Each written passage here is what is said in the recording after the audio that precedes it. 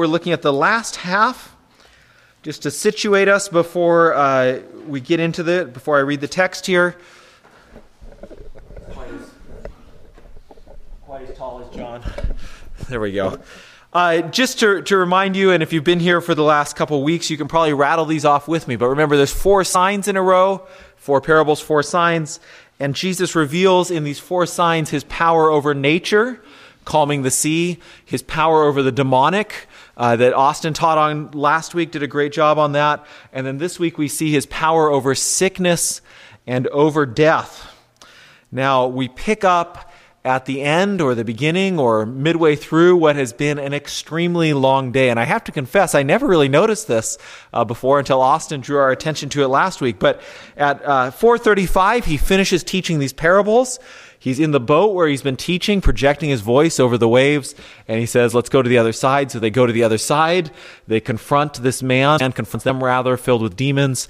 Jesus drives out the demons that go into the pigs. Remember, the pigs are destroyed. And so then the swineherds say, leave our land. We don't want you here. Back in the boat, they row back to the other side, and that's where we pick up this evening. Chapter 5, verse 21. When Jesus had crossed again in the boat to the other side, that again, there's a lot packed in there. It's been a very long day, crossing the river twice. When Jesus had again, or not the river, but the Sea of Galilee rather. When Jesus had again crossed again in the boat to the other side, a great crowd gathered about him, and he was beside the sea. Then came one of the rulers of the synagogue, Jairus by name, and seeing him, he fell at his feet and implored him earnestly, saying, my little daughter is at the point of death. Come and lay your hands on her so that she may be made well and live. And he went with him, and a great crowd followed him and thronged about him.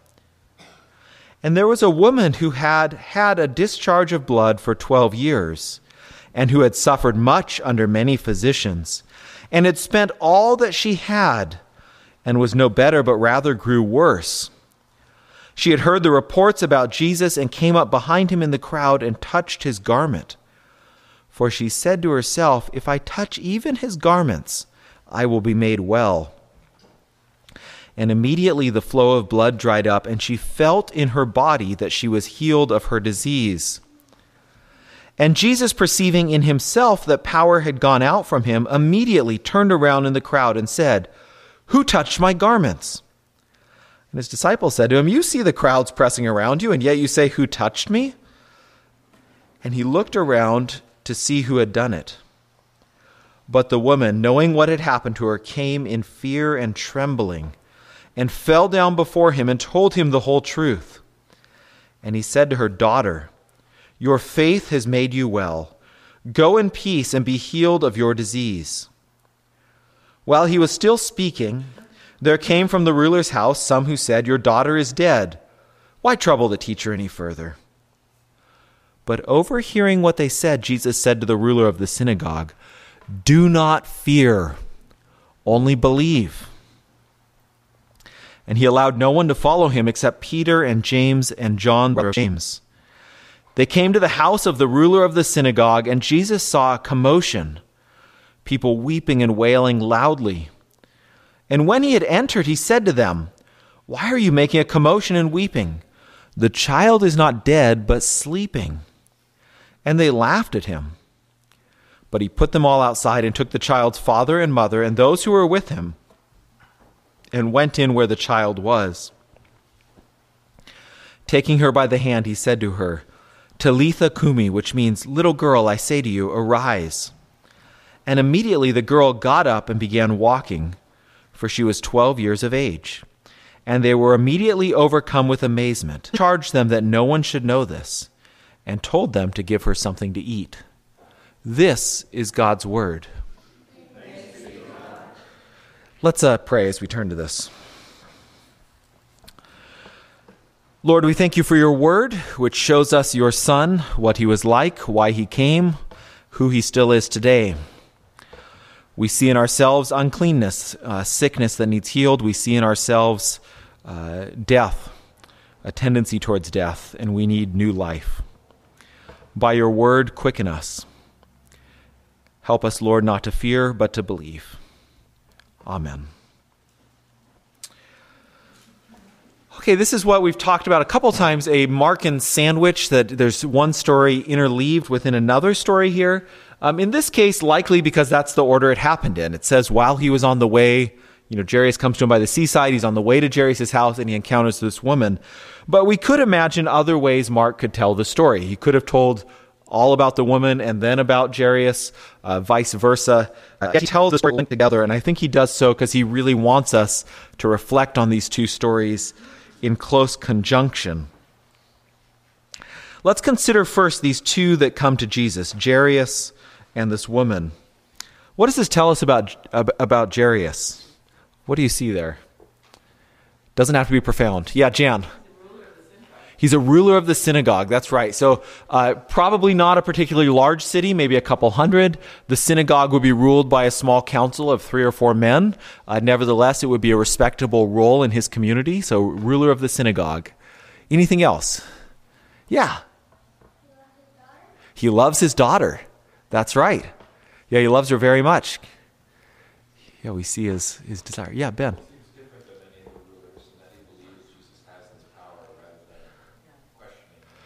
Yeah, and it really, I've been challenged in the last couple of years really to track that out, and who is actually, our tendency is to lump together the Pharisees, Sadducees, temple rulers, synagogue rulers all into one group. But I was struck even looking at the questions, I kind of rattled off a bunch of questions that Jesus gets asked this morning. I was struck that it's the Pharisees who ask, when will we see the kingdom of God come? So the Pharisees even are saying, they're recognizing Jesus is somehow going to bring in the kingdom.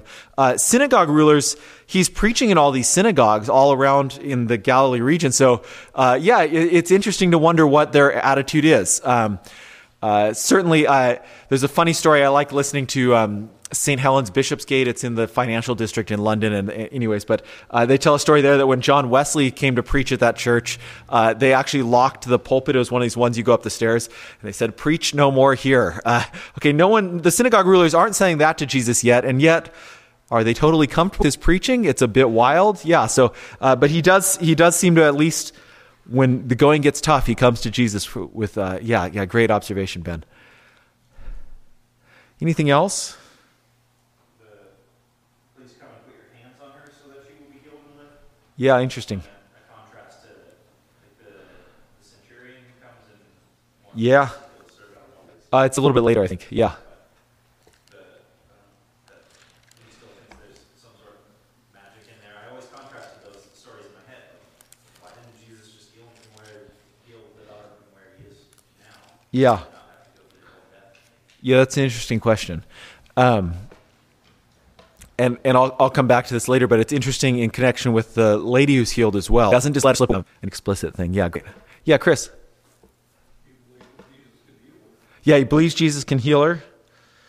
Okay, so he's probably at the center of his community and a respectable figure as a synagogue ruler. Low-hanging fruit, he's a man. Okay, a woman for the wider society. What else do we see about this woman? She's unclean. That's it. Yes, she would have been ritually unclean. Yeah, Lulu?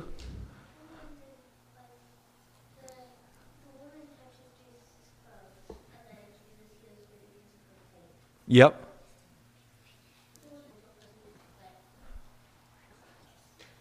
They touch his clothes, but they don't actually have faith. That's a great question. Let's hang on to that for just a minute. Is that okay? We'll come back to it. That's a great question. Yeah.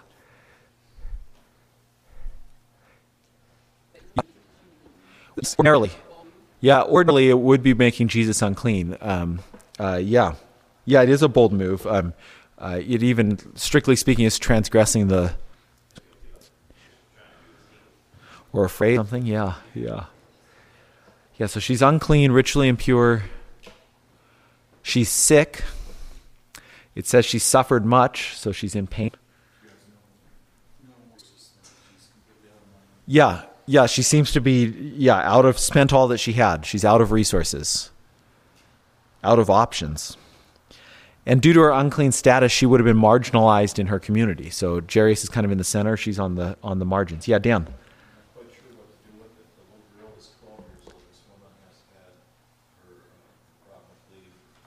Yeah. Yep.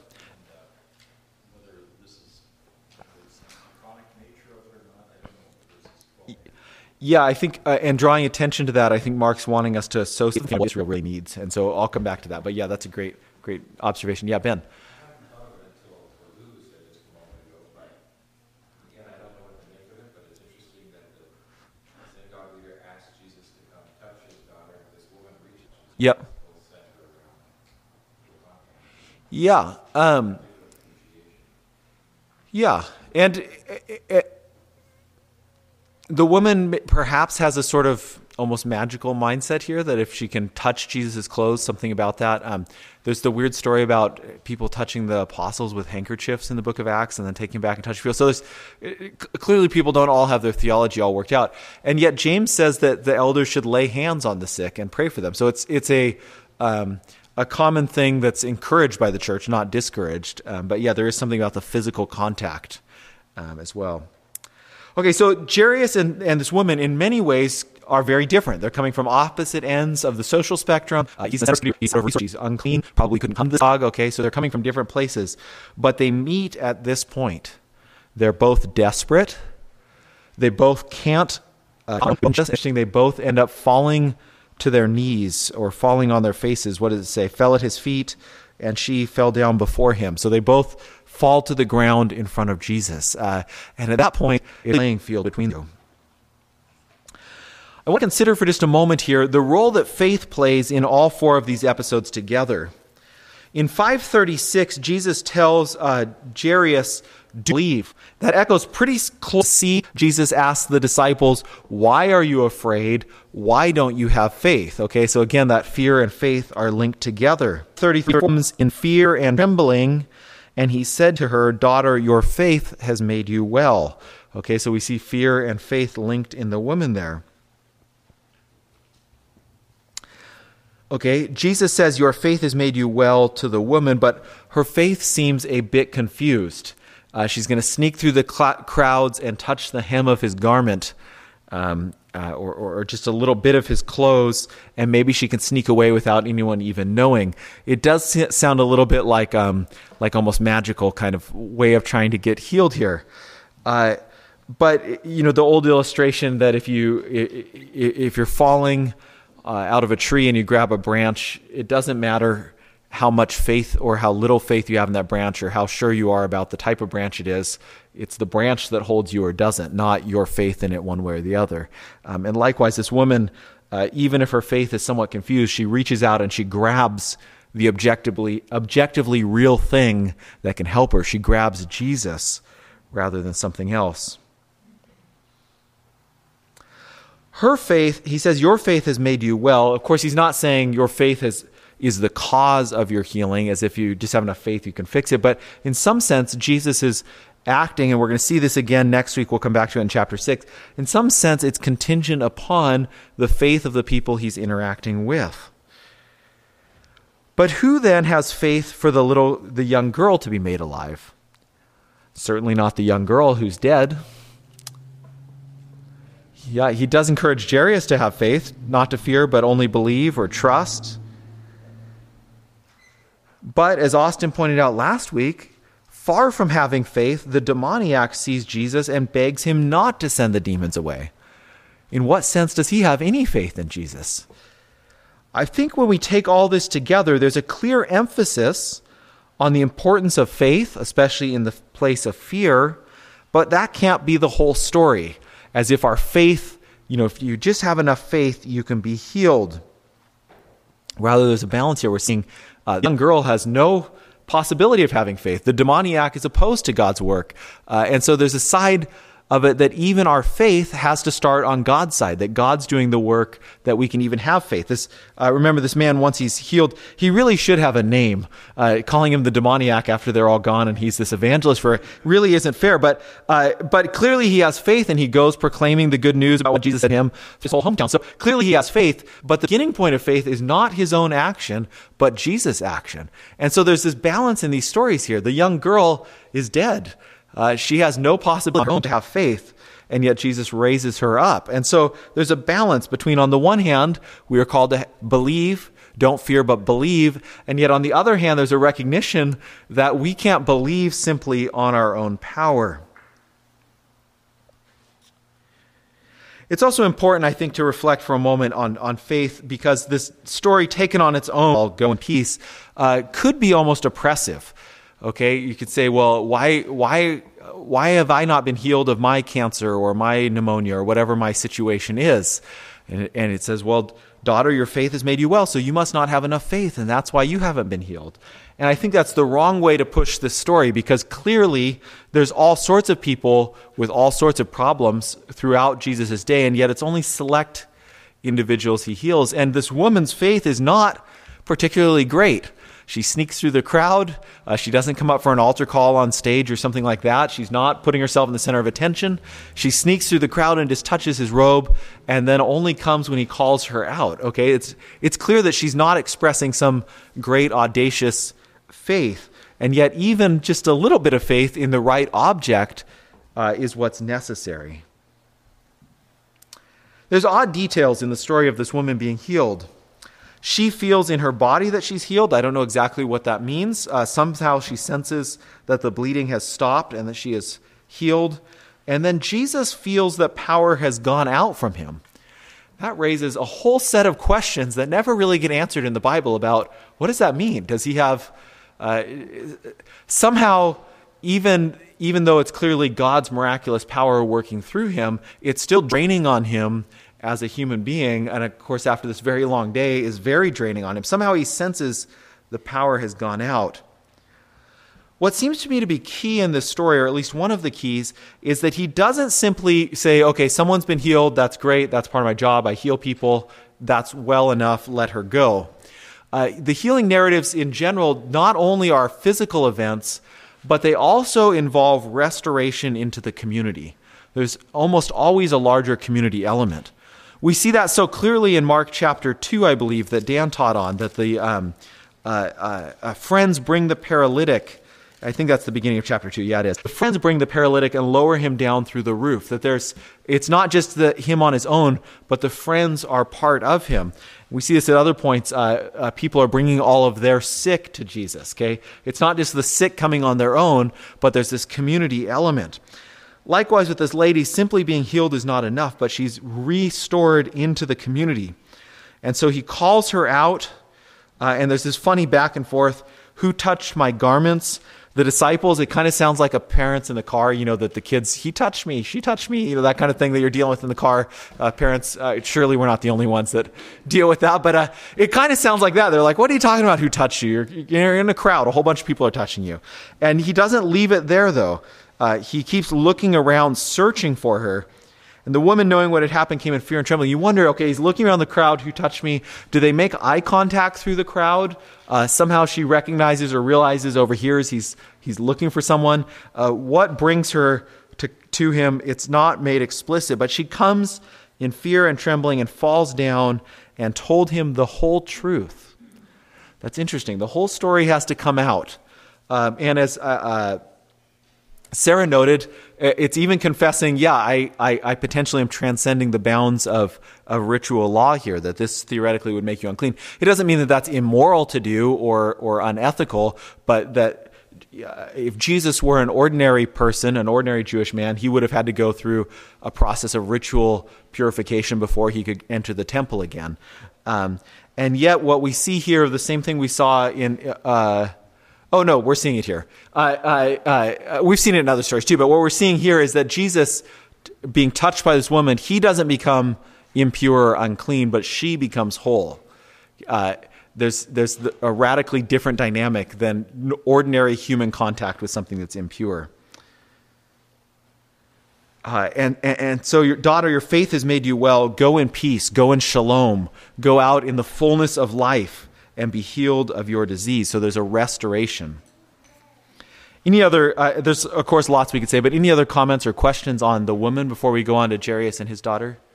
Yeah. On the ritual cleanliness and uncleanliness, I heard in a sermon one time, Oh yeah. talking about the container of uncleanliness and how if something unclean touches something clean, then the clean thing is made unclean rather than the other way around. Yeah. Where the only thing the Old Testament the other way around is the altar and the tabernacle, where anything clean that touches the altar and the tabernacle is then made clean, which is basically like the altar and tabernacle that makes all that clean. Yeah. Yeah, great. Yeah, so Isaiah 6, woe am I, for I'm a man of unclean lips, from an unclean people, takes the coal from the altar and touches his lips, and that, the words of this movement. I'm trying to think, of course, whenever you say the only thing, then immediately I'm trying to go through my file cabinet of can I think of any other examples of things that would make clean? But yeah, there is the putting the blood element that somehow deals with all this uncleanness. And we'll come back to that again, because Jesus, again, taking it's the same theme. Yeah. I'm just wondering, would it assume that everybody was okay with the fact that this woman touched Jesus? And it I feel like I would have. It seems like it would have been something they could comment on. Oh, by the way, I'm not unclean. I don't know. Just doesn't it? It seems like there might. Just trying to see how. Maybe a social deal that people might have been reacting to. Yeah. I think that's not where Jesus' focus is. It's a good topic for dinner. That's the right thing to say. There's all these sorts of questions about what is uncleanness actually symbolizing. It's a ritual category. It's not a moral. I mean, it blends into the moral, but it's not in and of itself. To be unclean is not to be a sinner. Full stop. So it has symbolic aspects, but I think the uncleanness is symbolizing somehow a lack of life in some way or another. So this woman, by perpetually bleeding, that's losing life power. And so she's marked by death in a sense. And in one way you could say all of our sickness is like that we're marked by death in one way or another. I think in the early 20th century, Emily can correct me on this, but early 20th century doctors used smell as a way to detect cancer. Is that right? That there was a distinctive smell that cancer patients had? Used dogs to smell it? So we're marked by death when we're sick, when we're not well. So that why it makes us unfit to come into the presence of the Holy God is because God is so full of life in himself.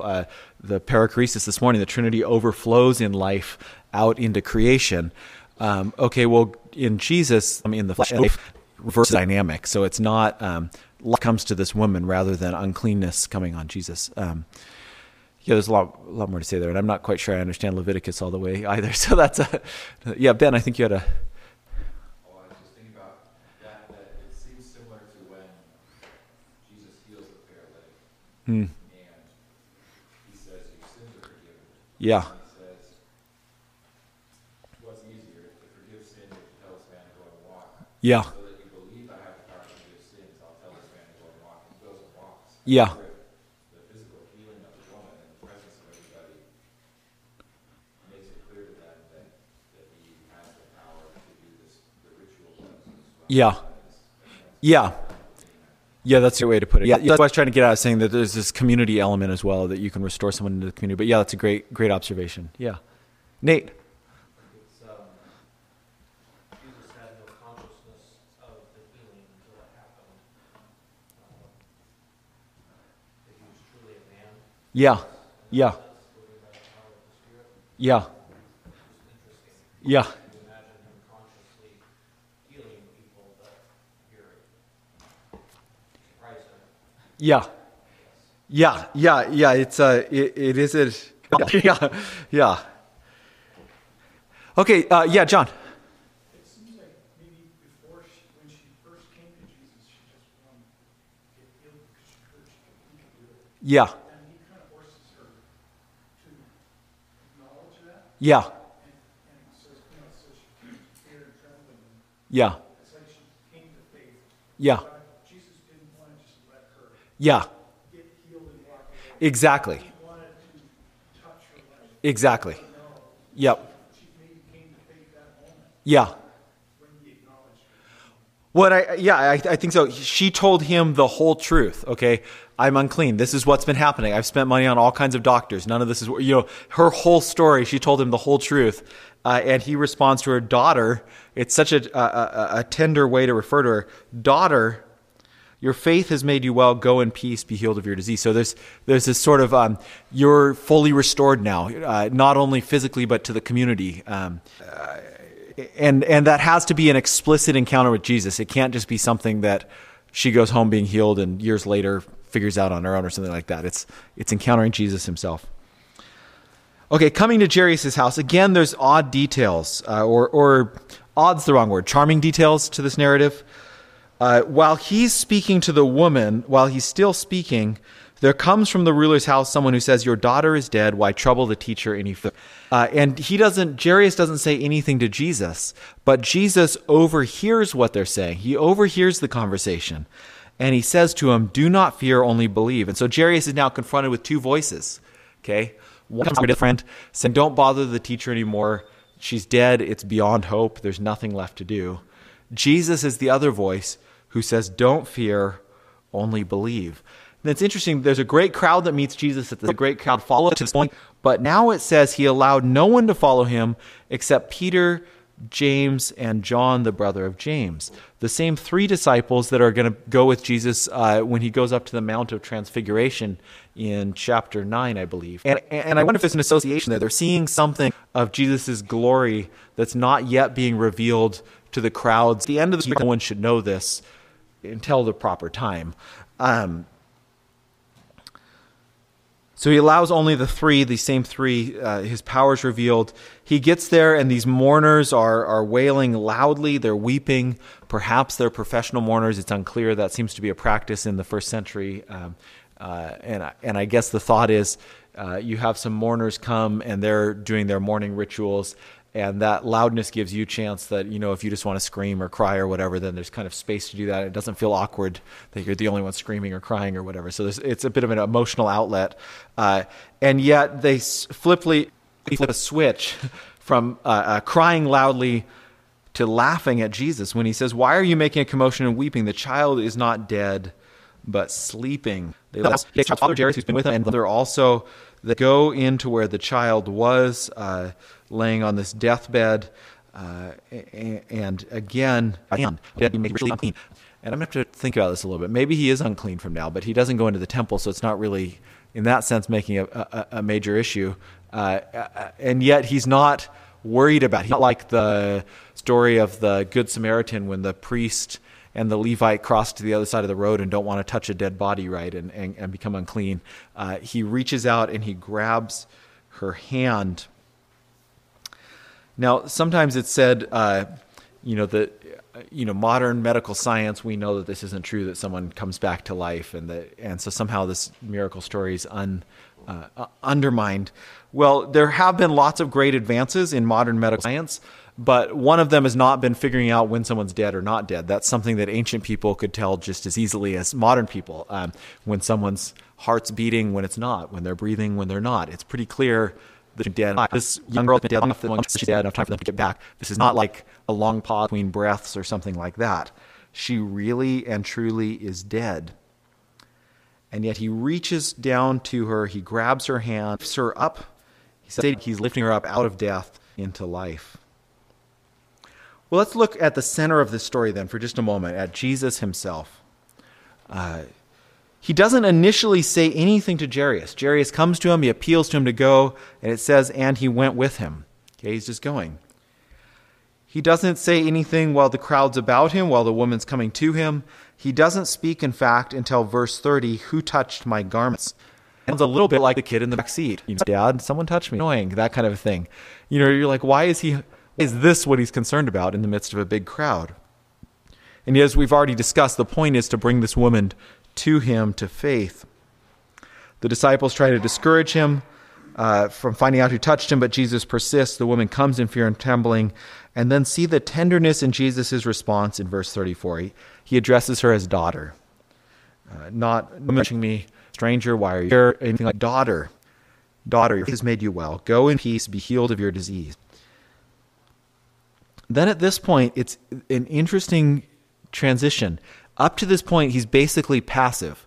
Jairus asks him to go. He doesn't even speak. He just follows him. He's in the midst of a big crowd. The woman comes to him and touches him. But then he wants to find out who touched him.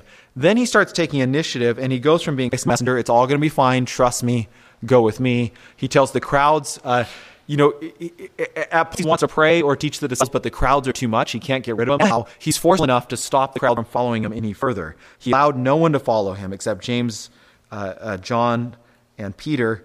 Then he comes, he kicks all these people out of the house. He put them outside. Okay, again, takes her by the hand and then again speaks so tenderly. Little girl, sweetheart, it's time to get up. So it's an interesting picture of Jesus. Now, looking at these, any questions or comments on healing Jairus' daughter? And then I'll wrap it all up here. Yeah, Chris. The very last thing that he told her to give her something to eat. Yeah. It's almost like final proof of resurrected life. Yeah. Jesus did the same thing, having a meal of fish with the disciples on the seashore, Yeah. showing that he is a resurrected body. That's right. Eating on the, yeah.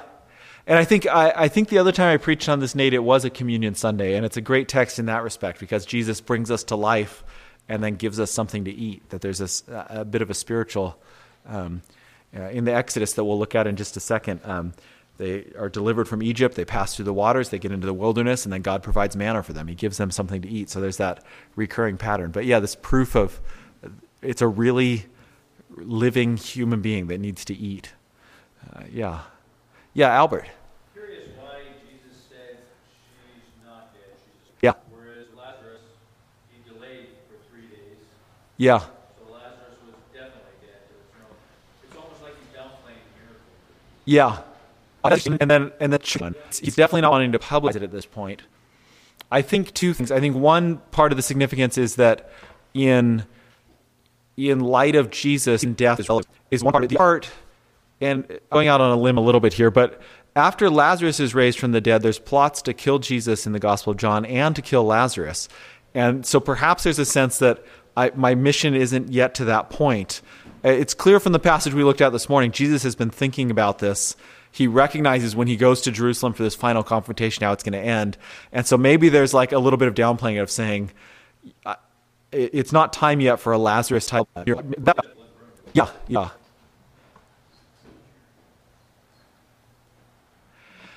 Okay, so reflecting on these four miracles and there's four symbolic actions. I think what's going on here, we see the miracle or the power over nature, calming the waters. And when I taught on that 2 weeks ago, I pointed back to the Exodus in a number of ways. Remember, they said, "Who is this?" That key question. And in the book of Exodus, and then they fear him. In the book of Exodus, after they crossed through the waters, Israel saw the great power that the Lord used against the waters, crushed him. So the people feared the Lord. People keep fearing here. And they believed in the Lord and in his servant Moses. And that same kind of dynamic is happening here. We see Jesus, his power over the wind and the waters. We see him defeat enemy, not this time human enemy like the Egyptians, but rather he drowns his demonic enemy in the sea. Again, it's sort of reenacting this Exodus where the waters drown the Pharaoh and his armies. And then this point that Dan pointed out, one has been wrestling with this issue for 12 years. The young girl is 12 years old. I think that they are both meant to then be a sort of stand-in or symbol for Israel itself. After God delivers them from Egypt, he brings them to Mount Sinai and he sets them up as a people. He says, here's your law, here's how you'll behave, here's how your 12 tribes will march, here's their different jobs, here's where they can. And again, is maybe picking up on some of that. The point being that this woman is unclean and needs to be made clean. God's people, if she's a stand-in or a symbol for the 12 tribes of Israel, are unclean and need to be made clean. The young girl, again, if she's a symbol for God's people, the 12 tribes, they're spiritually dead and they need to be made alive. So they both stand in for Israel, the movement from unclean to clean, from dead to life. And the way that happens with Jesus and this recurrent motif, don't fear, but believe, have faith, trust. And that's ultimately our hope as well. To be made clean, to be made alive is through faith in Jesus. And yet it's not our faith that causes that.